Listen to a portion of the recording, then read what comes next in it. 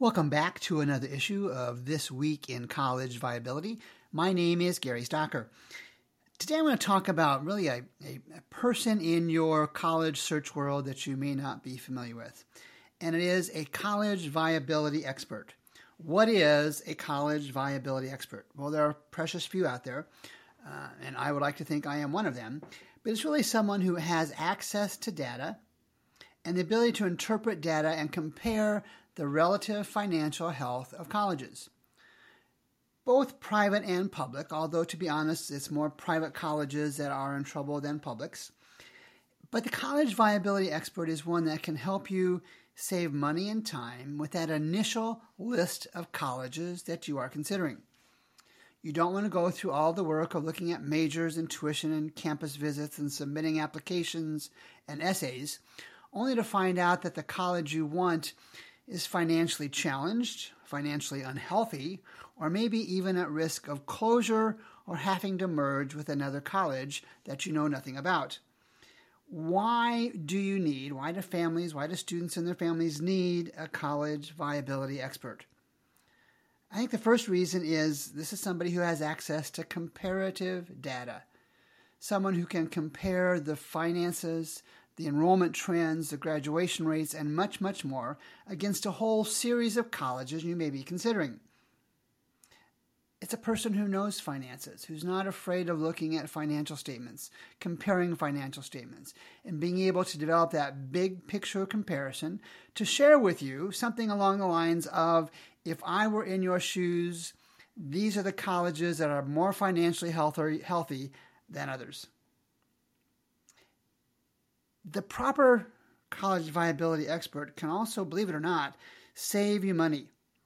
Let's envision a scenario where you have chosen a college or you choose a college that doesn't make it, that has to close, not likely, but a reasonable scenario, or has to merge. There's a cost associated with that. And there's two basic forms of the costs. Some are the college courses you would have to take over. I understand there are transfer credits, and many of them do a good job with that. But nonetheless, there are some college courses that you just have to take over. But believe it or not, that's a relatively small amount in the overall scheme of things. The bigger cost is one kind of like an opportunity cost. It's lost income. If you are planning on a 4-year college career, and because of closures or things beyond your control, even if you transfer of your own volition, you lose a year of income. So say that first job would be an income of between $40,000 and $50,000. I can readily make the case that that's a lost income to you while you're continuing college for whatever reason. And I think the other part is to consider the experience. And I still recall my college days, even though it was a long, long time ago. It was a fabulous experience.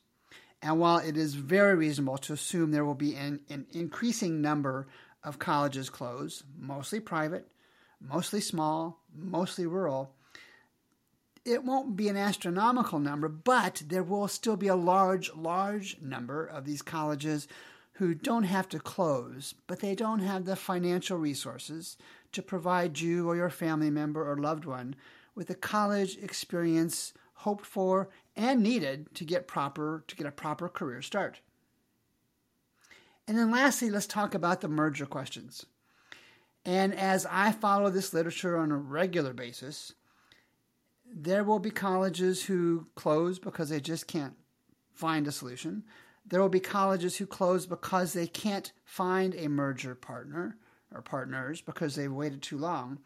But even with the assumption that a college finds a partner or more than one partner to merge with, consolidate with, whatever term you want to use, you don't know what you're getting into. You looked at college one, you know what the tuition was, you know what the courses were, you know the faculty, you know the location. If there's a merger, it's not fair to say it'll be catastrophic, but there will be a lot of changes associated with that merger that you hadn't planned on, simply because I can make the argument you haven't considered or chose not to consider using someone in the category of college viability expert to say, hey, this college is not at risk of closure or merger by comparison, or this college looks to be struggling, and maybe you need to think about other colleges as well. So a college viability expert is certainly a brand new field in colleges. It's dictated by the market because there will be more closures. There will be more mergers. It may be tomorrow, it may be next week, next month, next year, but it will happen. This is Gary Stalker, and this has been another episode of This Week in College Viability.